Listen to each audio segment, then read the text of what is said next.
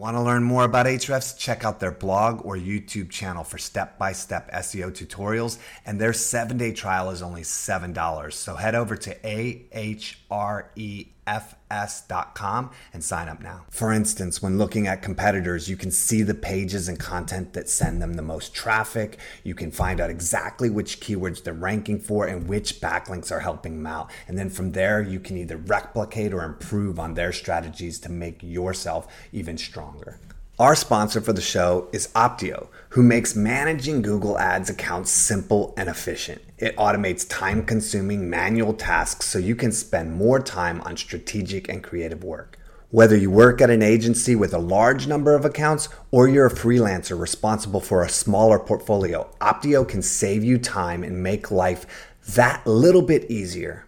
To learn more and get a 6-week free trial of Optio, go to optio.com/SEJ. That's OPTEO.com/SEJ.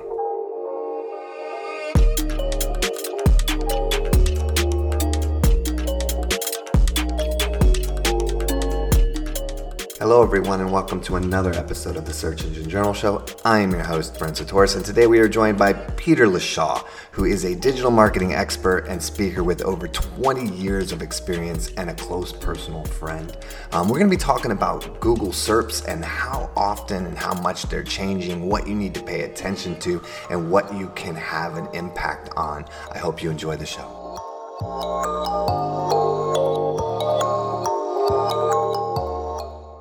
Hey, Peter, great to have you on the show.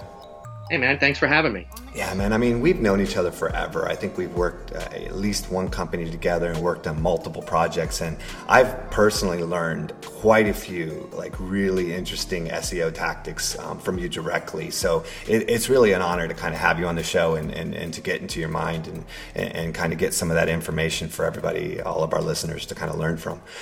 One of the things that we kind of talked a little bit ahead of time, and one of the things that I thought was a really interesting conversation was that, you know, Google SERPs are like constantly changing, right? And I think people expect that and understand that a little bit, but there's constantly a shifting scope of what is available through their SERPs. And some of those changes are good and some of them are not so good. Like, for instance, if you have a feature snippet, you no longer have a secondary search result in the top 10, right? Which makes sense, because why would you have two of the same results? You know, it makes sense to only have one featured snippet. Can you talk a little bit about, you know, kind of like what is changing and why are things constantly changing with the SERP results?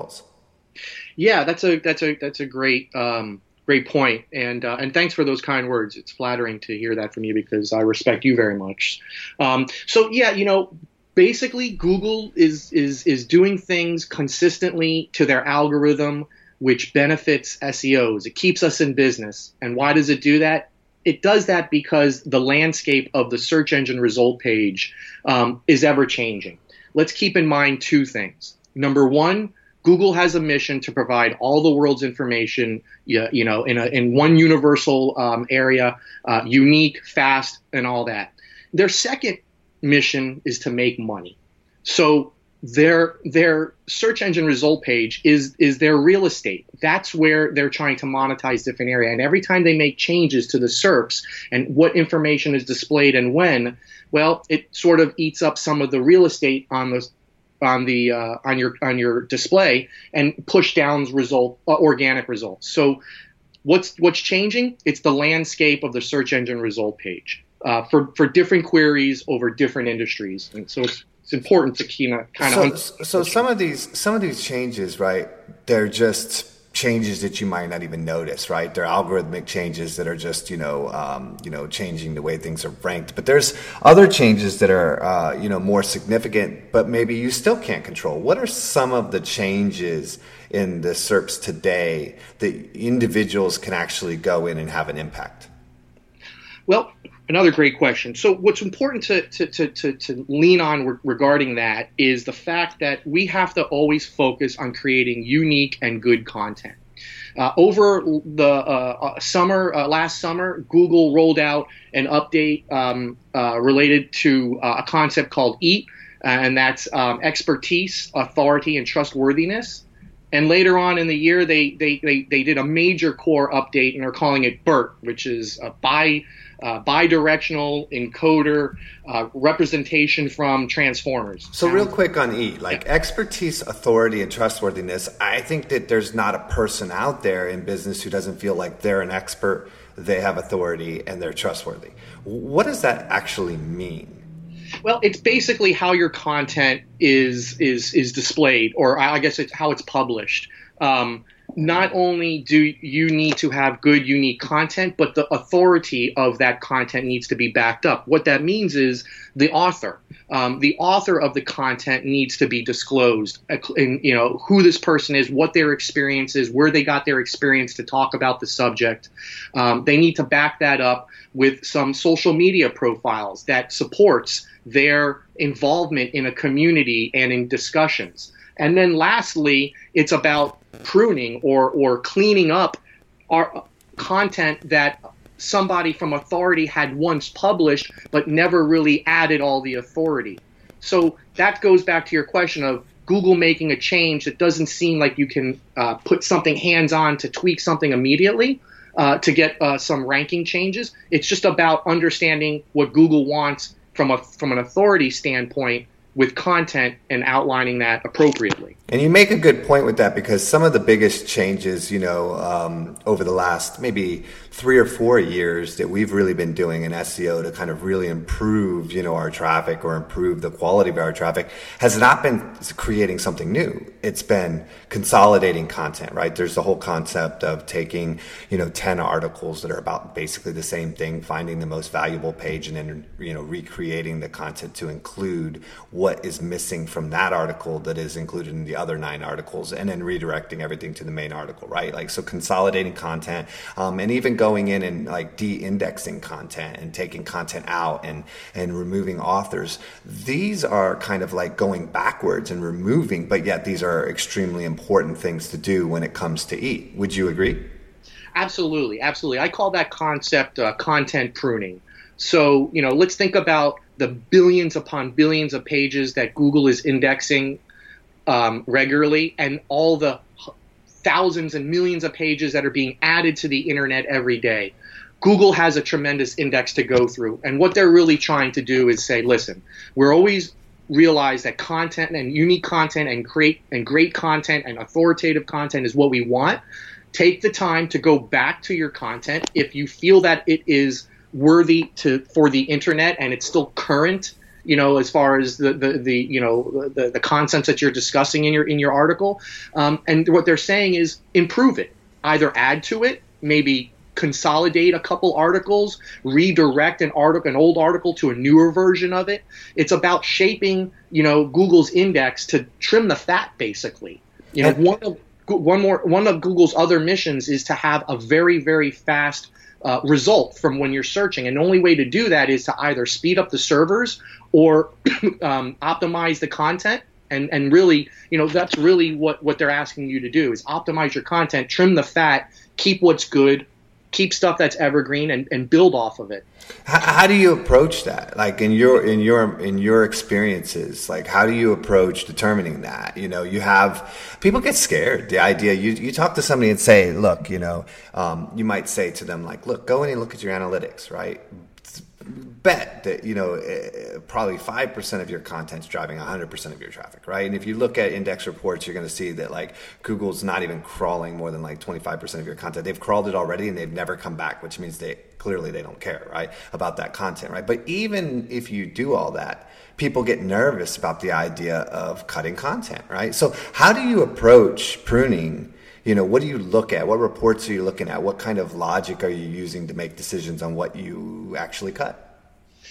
So what I do, I that's where I lean on my tools. I lean on Google Search Console and I lean on Google Analytics. When we write content, it's all about the metrics and the data of how the visitors respond to that content. I've always said that I could virtually live in China, not speak the language, and I could probably still be a good strategist by analyzing the analytics. We look at bounce rates. We look at traction as far as impressions. We look at some social signals as far as likes and engagements. And I would start there. I would start to look at the content to see what has lower bounce rates. Lower bounce rates, you're going to want to keep that content. Stuff with higher bounce rates, well, we obviously realize that there's some things on there that you're attracting to visitors that they're not wanting. I would start there. Look at content with very high bounce rates and not a lot of engagement as far as quick, easy stuff that you can trim. Now when you're starting to drill down into your list and you're getting to content that has that has good bounce rates but maybe low engagement, that could be an idea of maybe an article that you'd want to consolidate into something else, if not add to it. The other things that I would look at is Search Console to see where what the content is ranking for. If you're doing this and if you're in this process and you're going to attempt to do what I'm telling you to do, you probably have had a site for a while and you have a lot of content. And so it's about drilling down into that content to see where two articles may be competing for the exact same keyword or keyword market. And in that sense, you want to determine which page would perform better as far as converting for your audience or not, and consolidating those two. You don't want to basically have two very good articles that compete with each other. And another thing is you might want to start analyzing your articles, your blog articles, compared to your category pages. Obviously your category pages probably will convert better than if somebody came to your business for the first time through your blog that then led to your category page. And in some cases, you don't want some of your publications, low. I'm not talking about long tail keyword. I'm talking about, very, very top tier keywords that are competing against, where the blog is competing against the category. And I think in some sense, you got to work those two together to find out where they should fall in the search engine result page. Yeah, I mean, one of the tips I always like, that I had seen as well, a couple people do with me when we were working on these projects, was to use Google, right? You just go and do a domain search and then a keyword, and it results only your domain, but it ranks it, right? It uses their algorithm in a sense to rank it, which can tell you kind of like which content. But I mean, ultimately, like traffic and crawl rates and things like that can determine as well. Last question on, kind of pruning. We're talking about like, adding content or consolidating articles, but how often and when should people just flat cut content? How often should they cut content? Like when do you actually just delete content, remove content, de-index it? I think I don't know. I haven't spent a lot of time de-indexing content, because just through my years and guiding my clients to create content, I've always said create good content. But where I will see articles and I look at the metrics or the analytics where bounce rates are high, conversion rates are low, engagement is low, might be a time when you can consider cutting the content. Or if the content is old and not necessarily evergreen anymore, that would be another way where you'd want to cut that content. And I don't know that I would ever necessarily cut it as much as trying to find something I can redirect it to. Because if the article has been out there or the page has been out there for a while, probably has some links that people are coming to. And if that's the case, you might want to redirect rather than completely de-index. And that's just my approach. Yeah, I mean, Search Engine Journal, at one point, I think we cut a ton of old content. And we went through a pretty extensive process of like looking at the authority, looking at how much traffic they were getting, looking at whether they were being indexed or not, looking at whether they were being crawled. And then we ended up cutting quite a bit of content that was just, we just decided wasn't worth kind of like redirecting or really going through the trouble, because it can be a lot of trouble to kind of do that. But I've also seen other companies that just de-index without removing the content. So users can, get it and they do a rel canonical on that content back to the category, so that the category for that content gets the authority, but like the individual pages are still readable, but they're not being indexed. They're not pulling the sites down. So that's a lot about EAT, but EAT is really about how you end up ranking and where you show up. And it's very, very, very important, but there's other aspects to the search results. And I think the one that we'll probably avoid is, paid search, because that's pretty straightforward, right? But there's definitely opportunities to get included in featured snippets or to have have your FAQ, your results, or to have the carousel results, or to have video results. And a lot of this stuff comes back to one specific tactic or one specific addition, and that's schema. And it's something that we've been talking about for years, but I still think a lot of people are not really embracing the need for schema, and more importantly, the need to do schema properly. So, Peter, tell the people kind of what is schema, what is the purpose, and how do you do schema right today? Great. I love schema. Schema is something that I've been working on with my clients for the past couple years. I just wanted to make a quick point about paid, and something that I think your audience needs to just pay attention to, and that I believe is local service ads. Local service ads are done through Google Ads, so it's a paid mechanism, but it's Google's latest,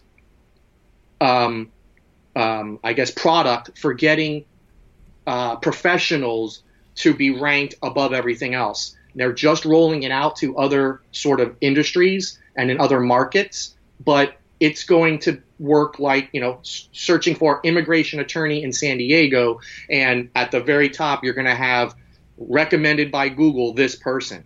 It's something that else that's coming out there that's going to push our organic thing. Well, that's interesting, and we can kind of spend a little time on that. I didn't know that there was a lot of changes to that. I know that there's also a sense of the changing in the way the visual ad, like the ads actually visually look. Correct? Like they're starting to look more and more like Absolutely. natural results.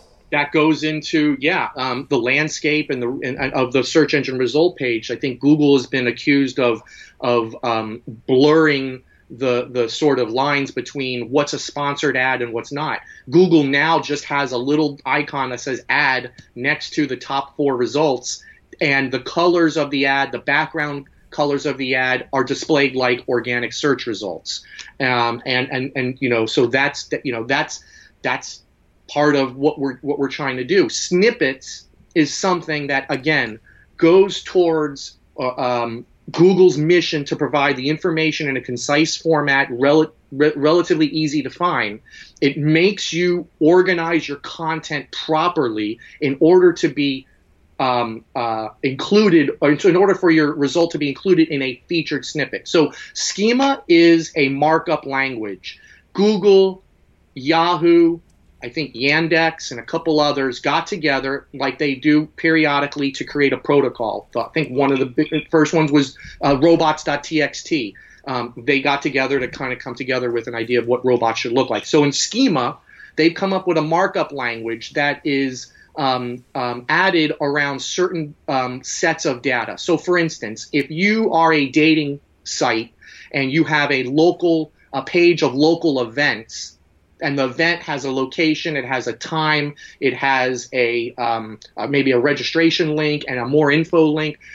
Events typically have sets of data that is repetitive when you have it. Like I just said, the date, the time, the location, so forth.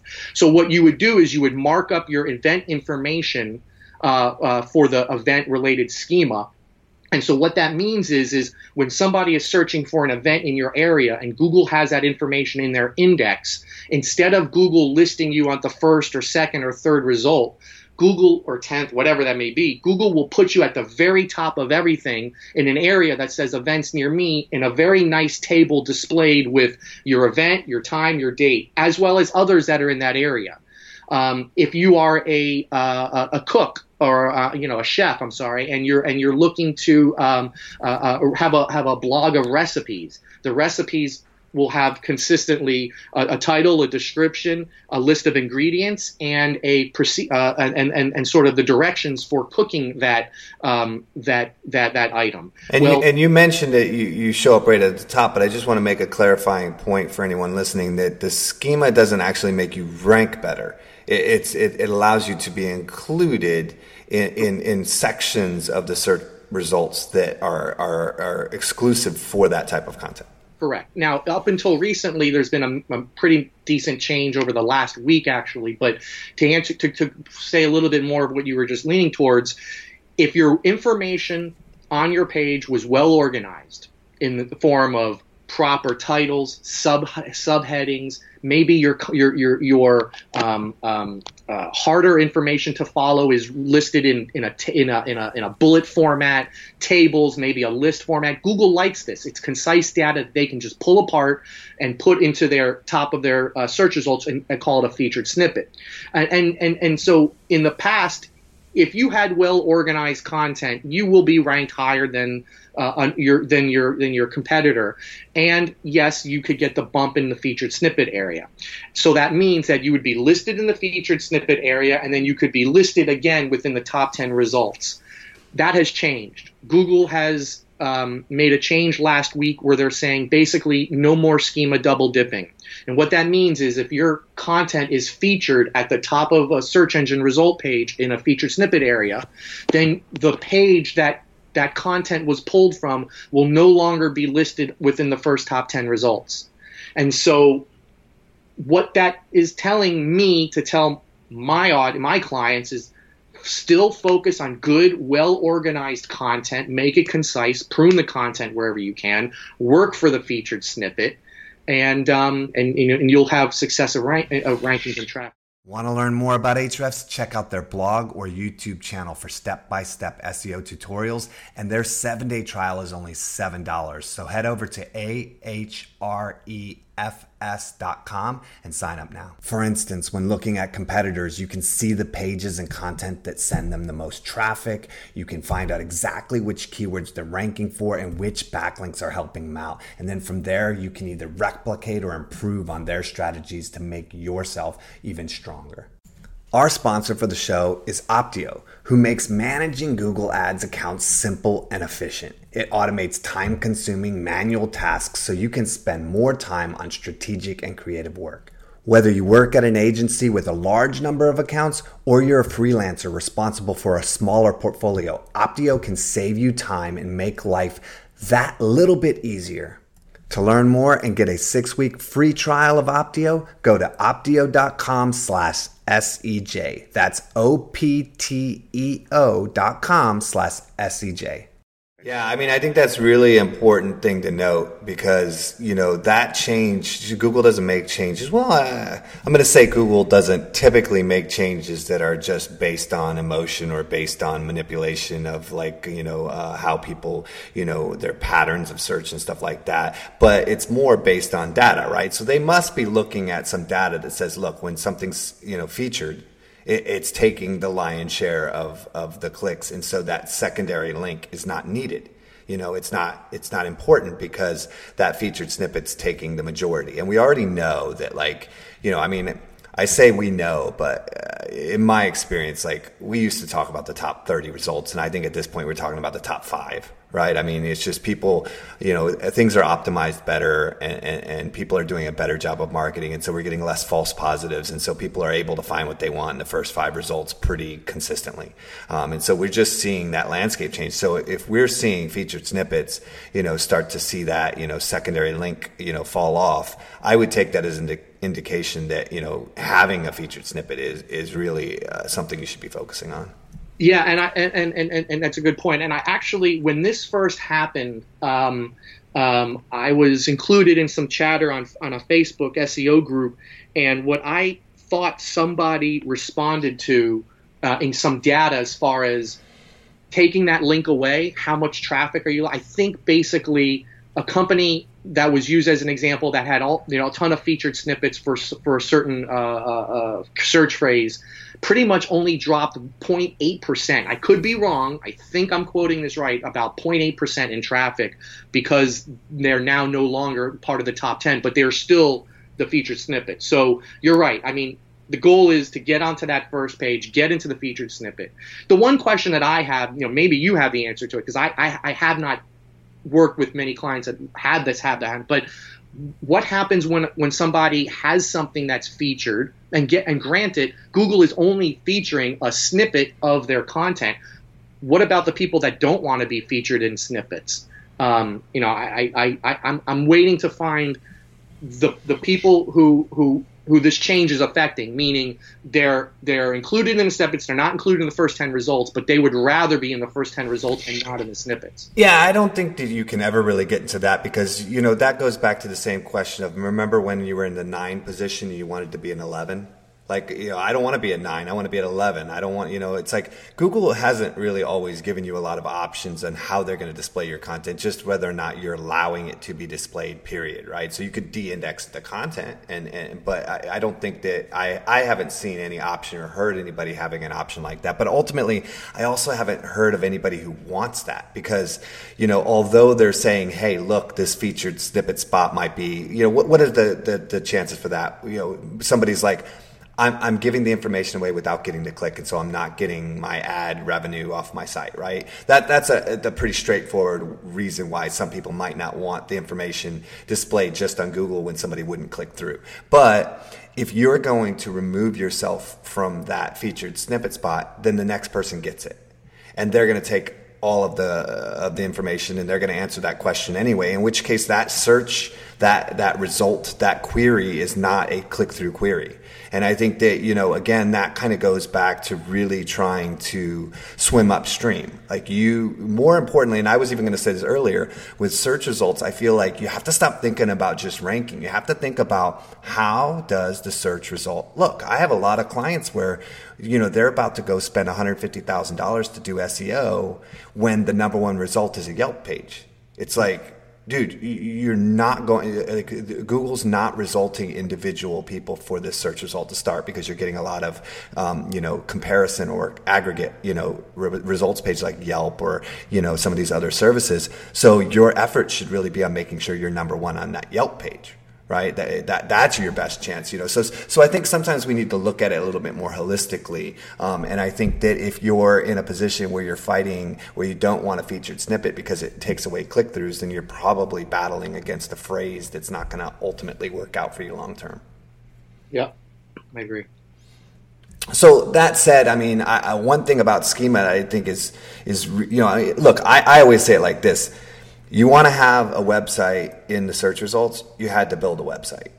That was the prerequisite to being, successful in SERPs is you have to have a website, right? And then it was you have to have a mobile site, and now it's you have to have schema. There's no ifs or buts about it. It's essentially a requirement at this point. If you want to be found, outside of the 20% of options that are just search, you have to have schema, and I don't think that's going to change anytime soon, and it's only going to become more important. And I think my question to you would just be, how do you manage schema at this point? Because I don't think people really understand it. Schema is not just about putting your organizational on there and adding like you said, a price or a couple minor things. One, Google and the other groups that are creating schema don't always agree on what's valid schema.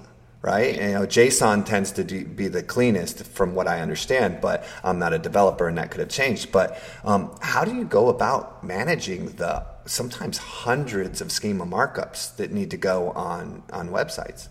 Yeah, I think generally speaking, I don't know that any one website would have maybe more than a half a dozen to a dozen different type of schemas, right? So like, for instance, if they're a dating site, they're going to use the event schema. They can use the organization schema. There is a profile schema for people, to talk about a person or a person's profile or an author. I just don't know that would work for a dating site. So, look, you got to stay onto schema.org. You got to, be on Webmaster World. You have to read articles, as far as different experience of how people are using schema. And then you just have to play around in Google SERPs and do tests for different search results related to your topic and maybe your competitor's topic in different areas and see what pops up, see if there's any featured snippets pop up. And then if that happens, like so on, you look on one and you see your competitor featured snippet of one of your competitors pop up. What I do is, to stay on top of things, I copy that URL. I go to Google's structured data tool, free, and drop that URL in so that I can see exactly how that competitor did or organized their schema, and then that would give me an idea of what I should be doing. I like that. That's really interesting. I mean, a lot of people don't know this, but Google at one point tested, basically reporting on where featured snippets and things were ranking, and so you could see like my featured snippet ranks like say number 4 or ranks number 5, and so you know that hey, if I can get that featured snippet to number 1, then it shows up, right? Because it's that ranking aspect, but it's also obviously the schema. So if you could identify exactly what schema someone had, it's like the old school like link analysis, right? Like what links do they have? I'll go get those links and then I'll get a couple more and then I'll outrank them. Well, if you know what their schema is and you can build authority and make your content a little sharper, then you could take over that spot potentially. Yeah, I agree. I mean that's sort of my MO. Yeah, I like that. So one of the other areas that is really kind of interesting, because we've always had a lot of changes that were like your content's not good enough, go create better content, or you don't have enough content, or you don't have enough links, or you haven't used the right markup, or you haven't added schema. A lot of these are pretty straightforward when it comes to adjustments to SERPs, but some of the changes that are coming out lately don't necessarily have a very clear and obvious fix. One of those is still not here, and that's voice search, right? And voice search is one of those where it's great, but people say things in different ways. And how many startups out there have these funny spellings for their names, and when you say the name in a voice, they're never gonna be found, right? So there's a whole can of worms that's gonna come with voice. But one of the ones that's here right now and today and is pretty popular is BERT. Can you talk a little bit about what BERT is and what people need to know about it? Yeah, and as I mentioned before, it's BERT is one of Google's largest broad core update in the last 5 years. I think it rolled out, correct me if I'm wrong, last fall. And the acronym stands for Bidirectional Encoder Representations from Transformers. To me, that sounds like an STD you'd get from an Autobot. But in reality, what can you do to be ahead of the curve in BERT? And really the answer is it's not going to help any of your poorly written content from the past. So again, it goes to what we've talked about in the beginning of this podcast. We need to focus on creating good content. BERT really handles long-winded questions, I guess is the best way to say it. Questions that have the words for and to and maybe but in them, because it's you're asking different concepts. So where does this come from? Why did Google create this? Well, look at look to what has happened over the last few years with exactly what you're talking about. Audio search, using Alexa, using Google Home Assistant. People are naturally turning to their assistant on Google, and they're not typing in a long form question. They're simply asking the question, or they're saying something and looking for the results. I can tell you that I don't think my daughter she's 13 years old, had a phone for a few years. I don't think I've ever seen her go to Google to search for anything. She simply just says, "Hey Google," or "Hey Siri."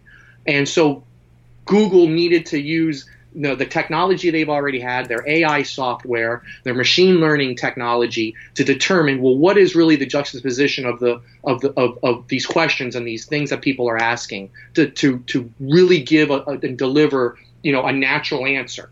And so that's really what BERT is.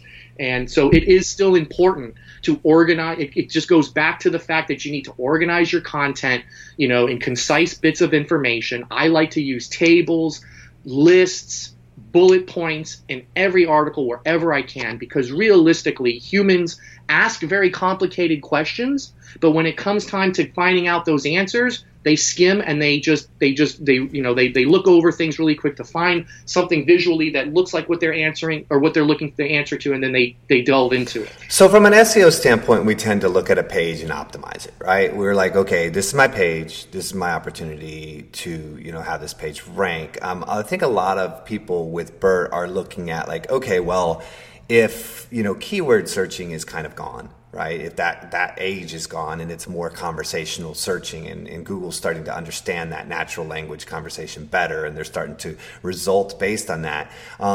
Do people need to spend time now going back and really starting to better understand how people search for their products? And how do people start, finding that information, and how do they include it so that BERT starts to benefit them? Yeah, awesome question. I love this exercise when I have to do it. So what I would do to answer your question, how to understand how people are searching for my product, one of two ways. Number one, I go to Google and let's say the concept. Give me a concept that I'm searching for. Shoot, did you want to buy man, I don't know. I always get caught on the BERT ones, right? They're always something that's kind of, random, right? Basically, what's the best material for listen, this is what I do. What I do is I take the search concept and I go to Google and I type in who and then the search phrase, what and the search phrase, how and the search phrase, when and the search phrase. I keep doing the who, what, where, when, how, why, all. And I look at the Google, what do you call it, cascade, the keyword suggestions to see what somebody is searching for a concept, what questions are they asking? So what is blah, blah, blah, blah? Who is blah, blah, blah, blah, blah? When is blah, blah, blah, blah, blah? And then that tells me what people are actually searching from in Google. I look at my Google console results and queries, and I search all of my search traffic, my Google search traffic, for anything that has who, what, where, when, how, or why, and that will generally give me questions that Google has that will give me answers to what Google has displayed me for when people are asking questions similar to my content. The next thing that I would do is I would add a Google site search feature or any site search feature to your own website. So it's not about what they searched for to get to your website, but now that they're in your website, how are they searching? And then I would take those key phrases that have who, what, where, when, why, what, when, and I would add them to my content and optimize for it. And one of the examples kind of like that I just searched up real quick, for the difference between the phrases would be like 2019 Brazil traveler to USA need a visa, right? Historically, that would be all keywords or keyword phrases that could bring up multiple different results, right? And so you might have, U.S. an article that would say like U.S. citizens can travel to Brazil, right?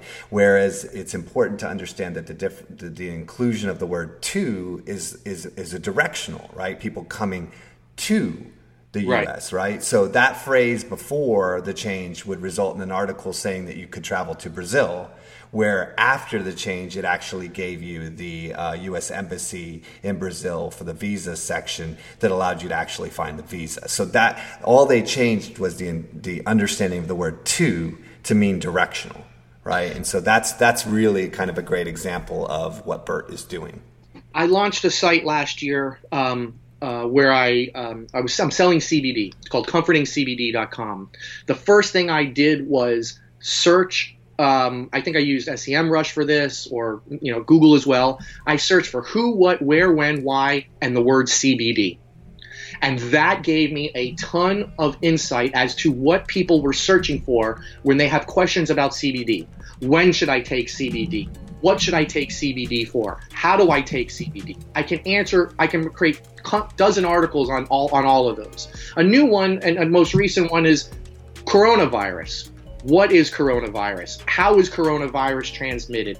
When does coronavirus, when is the outbreak? Where? If you type in who, what, where in the word coronavirus in maybe Search Console or whatever tool you have, you're going to see what people are asking for, and then you can build content to that. Sweet. Well, we're kind of running out of time, so I wanted to ask you, you have a wealth of information. Everybody listening is probably really interested in learning some more. How can people find you online? Where can they find you, Peter? I am in the cloud, right? That's where we are. Sometimes too high up in the clouds. But reality is I'm always I'm on LinkedIn. I have a profile, Peter Leshaw on LinkedIn. I'm Peter Leshaw on Twitter. I think those are the two best places to reach out to me if you're looking for to reach out to me to understand what my background is and what I can do to be hired and to help any company. But I think those are the two places I want to leave you with is on Twitter, Peter Leshaw, and on LinkedIn, Peter Leshaw. Beautiful. Thanks, Peter. I really appreciate you joining the show and sharing a lot of really great information. It's always a pleasure, man. I really enjoyed it as well. Thank you. Cheers. Bye-bye.